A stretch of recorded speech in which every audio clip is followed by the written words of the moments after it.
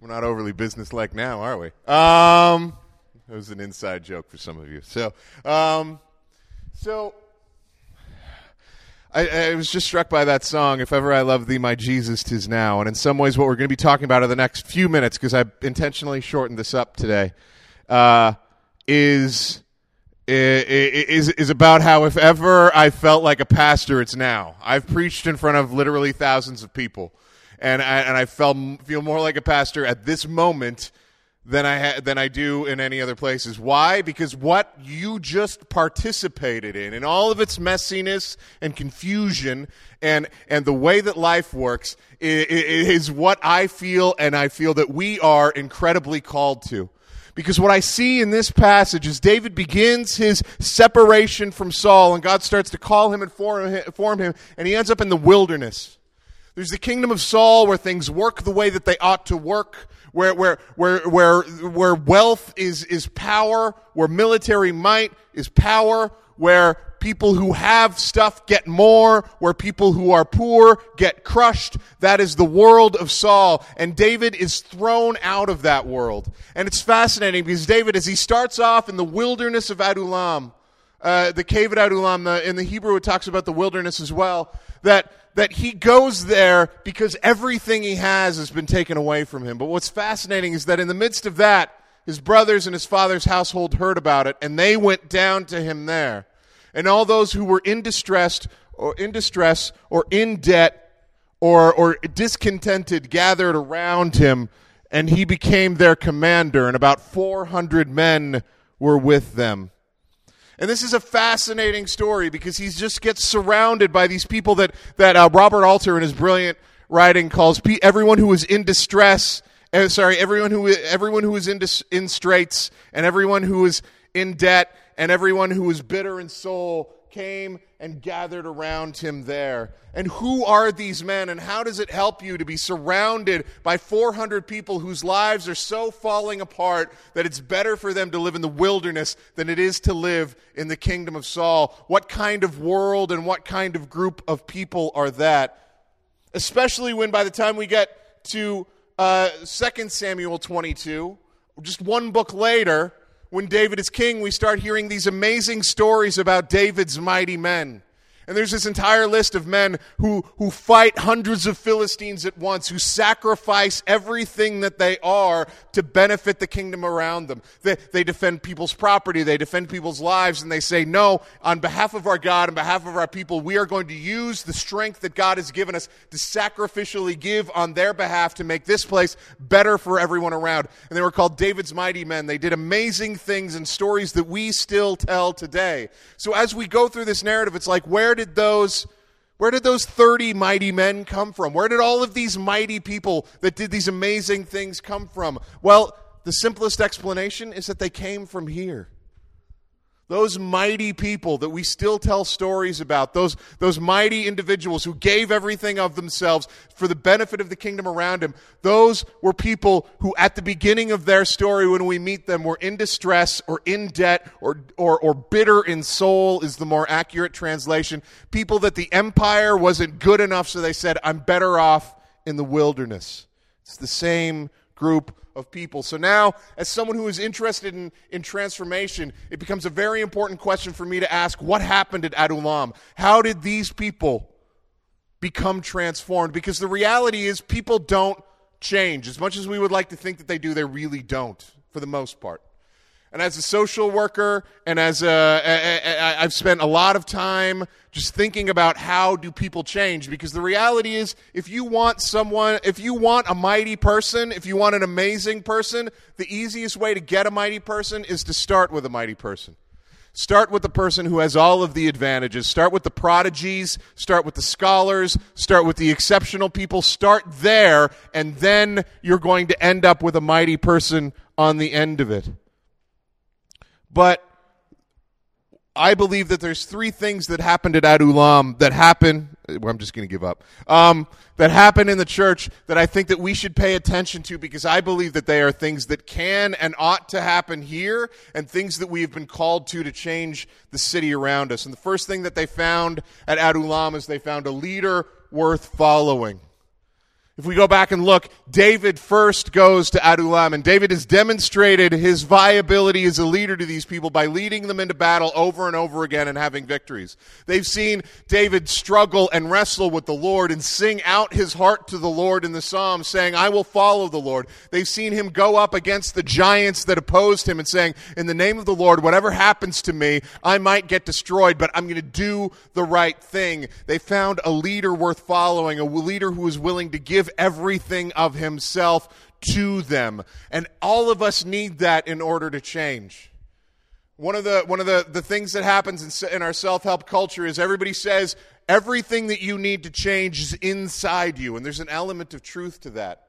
But all of us need other people around us in order to bring that out of us. We will never find that on our own. We need to bless each other into change. And that doesn't just happen with me. That happens with all of us. Okay, it's not just about one sole person. That's a terrible idea. But the reality is they found this leader worth following who could point them in a direction and show them how they ought to live. Now, I'll do it this way. They found a family to belong to.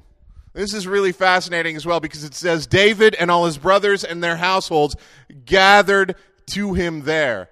Which is fascinating that these are people that didn't have anything to be concerned about or worried about. But when they saw that their brother had been kicked out of the kingdom, when their brother had been kicked out of the empire, they said, if this empire is not good enough for him, it is not good enough for me either. And I would rather live with my brother in the wilderness than live here in safety and security in the kingdom of Saul. I choose to be with someone who is kicked out and oppressed because it's the right thing to do and because they are my brother, rather than to choose a life of ease and comfort. That's a family worth belonging to. People that will go to the mat for you and say, you're in trouble. If you're in trouble, then I'm in trouble too. If you're in danger, I'm in danger too. If you're mourning, I'm mourning too. I am with you and on your side. They found a family to belong to. And then they found deeds to do. And this is a really fascinating story that happens in 1 Samuel chapter 23. In 1 Samuel 23, David hears that the Philistines, another group of people, are attacking the threshing floors at Keilah. Threshing floors were a very important agricultural thing that needed to happen. They needed to get grain so they could make bread. And the threshing floors were predominantly covered and worked at by women and children, because that was the job that they had. And the Philistines were attacking them and stealing the grain, essentially possibly sentencing an entire group of people to a winter of possible starvation and fear and danger. And David inquires of the Lord and says, the Philistines are attacking the threshing floors at Keilah. Should I go help? And the Lord says, yes. And David says, okay. And then he goes to his 400 angry, in distress, in debt, bitter in soul people. And he says, hey, okay, guys, mount up. We got to go take on the Philistines at Keilah. And they all went, nope, we're not going. And in the Hebrew, it actually says, if we're already here scared in the wilderness, how much more are we going to be scared if we try and attack another group of evil people in Keilah? This is not who we are. You're dealing with the angry and the scared and the in debt and the bitter in soul. We're not your rescue team. And David looks at them and says, yeah, you're right, you're not. And then he goes back to the Lord and says, are you sure about this? About the whole attack? Because these guys aren't going. And now that I've been with them, I don't think that they're ready for it. And God says, go do it. So David, being the leader that he is, obeys the Lord. And he says, look, I'm going. So if y'all want to come, come. And they do. And these 400 men mount up.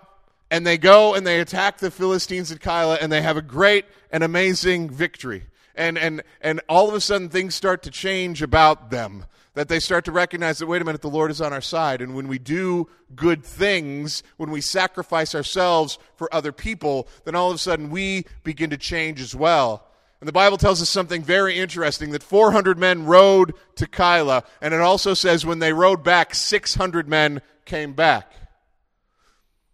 So 200 men were added to their number because 200 other men looked at those scared, angry misfits in the wilderness and said, that's something I want too. They've got something going on that I think I want to be a part of as well. I want to be what they're doing. And they joined up and 200 more joined in. So, now the question comes to us of how ought we to do this as well, because I believe that same transformation that happened to these people in the wilderness at Adullam is possible in the city of Edmonton.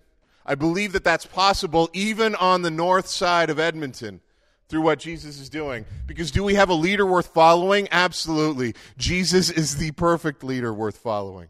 He has demonstrated through his life, his coming to be present with us, through his death and resurrection, living a life that was impossible for us to live. And we point to Jesus and say, that is who we are modeling our lives after. It's not about me. It's not just some dude in a wet t-shirt and shorts dripping all over the place. It's about pointing all of us towards Jesus. And do we have a leader that will guide us in the right direction, that will show us how to live when we don't know how to live? Absolutely we do. We point people towards Jesus. Do we have a family to belong to? I believe in this room we do. I do believe that with every fiber of my being right now. That we are people who see the mess of this life and the confusion of it and the complexity of it and all of our different stories, and they look and say, we are all one in Christ Jesus. I am on your side. Whatever story you came in here with is your story, and we start there.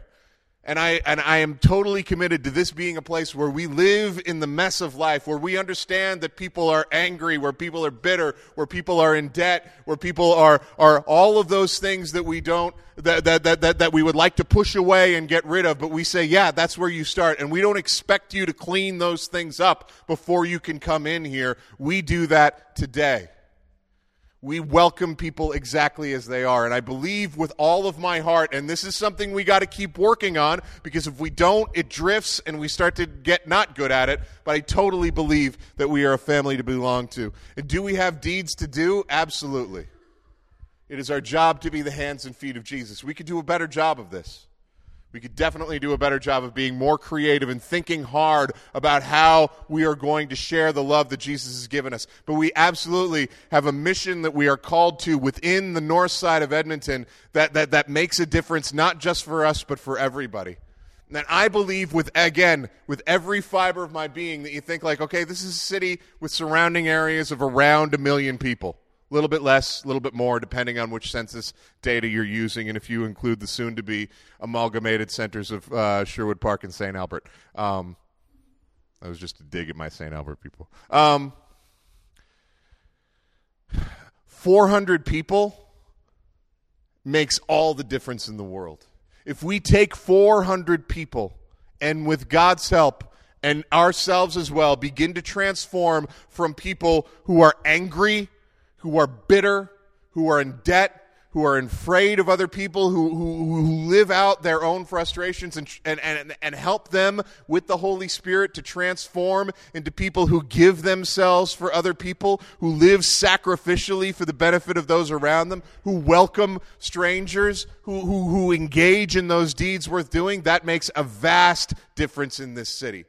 All of a sudden, it changes the tide, it turns up the temperature, it makes a huge difference in a city of 1 million, and we can do that here. So do not let anyone denigrate the ministry of a church, the ministry of this church, because they think it's too small, or think yourselves, we don't have enough people on our average Sunday, we don't have enough of a budget, we don't have enough of anything. It starts small, and it's always started small. We have every power within us to change this city. And I love what happened this morning, because it is an exact representation of who we are. That we had a plan, and then that plan got thrown off, and we adjusted to it because people are more important than plans. And we recognize that in working with people who are as complex and weird as I am, that we're going to find ourselves in places where we have to do that. And I think that this is a beautiful illustration of what Jesus says in 1 Corinthians 4, but is also so incredibly easy for churches to forget, where Paul says, brothers and sisters, think of what you were when you were called. Not many of you were wise by human standards. Not many were influential. Not many were of noble birth. But God chose the foolish things of the world to shame the wise. God chose the weak things of the world to shame the strong. God chose the lowly things of this world and the despised things and the things that are not, to nullify the things that are, so that no one may boast before him. It is because of him that you are in Christ Jesus, who has become for us wisdom from God. That is our righteousness, holiness, and redemption. Therefore, as it is written, let the one who boast in the Lord. And we will boast in the Lord.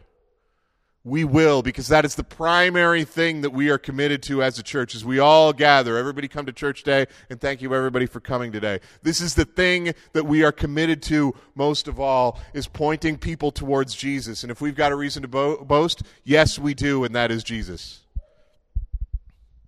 So the challenge for us is to not let this momentum, not let this emotion, not let this desire die on the vine or think that it's impossible because we're never going to be able to get there. The challenge for us is to keep going with this, to remain committed to this one task and say, yes, we are going to point people toward a leader worth following. We are going to aim our hearts and be a family worth belonging to, and we are going to point people toward deeds worth doing, because we believe that that is the way that we disciple, become and are disciples, and also the way that we make disciples of the world. So let's pray together. God, again, we thank you for everything that you have done and are doing. We thank you that you don't, like this world does, only look to the prodigies, only look to the elite, only look to the people who started out with all of their ducks in a row properly, to all of the people with the proper plans, but that you call the lowly things of this world, the things that are not out of this world, to demonstrate your glory and your goodness, that you choose people who are scared and angry and in debt, and you look at them and say, you are my champion. You are a mighty person who is going to do amazing things to bless the world around you. We thank you that we have been included in that. So as we go forward, help us to be bold. Help us to boast in the Lord. Help us to not shrink back and look at our own backgrounds or our resumes or our bank accounts or anything else except to you for the power that we need to do what you've called us to do in this world. We ask this in the name of your Son, Jesus. Amen.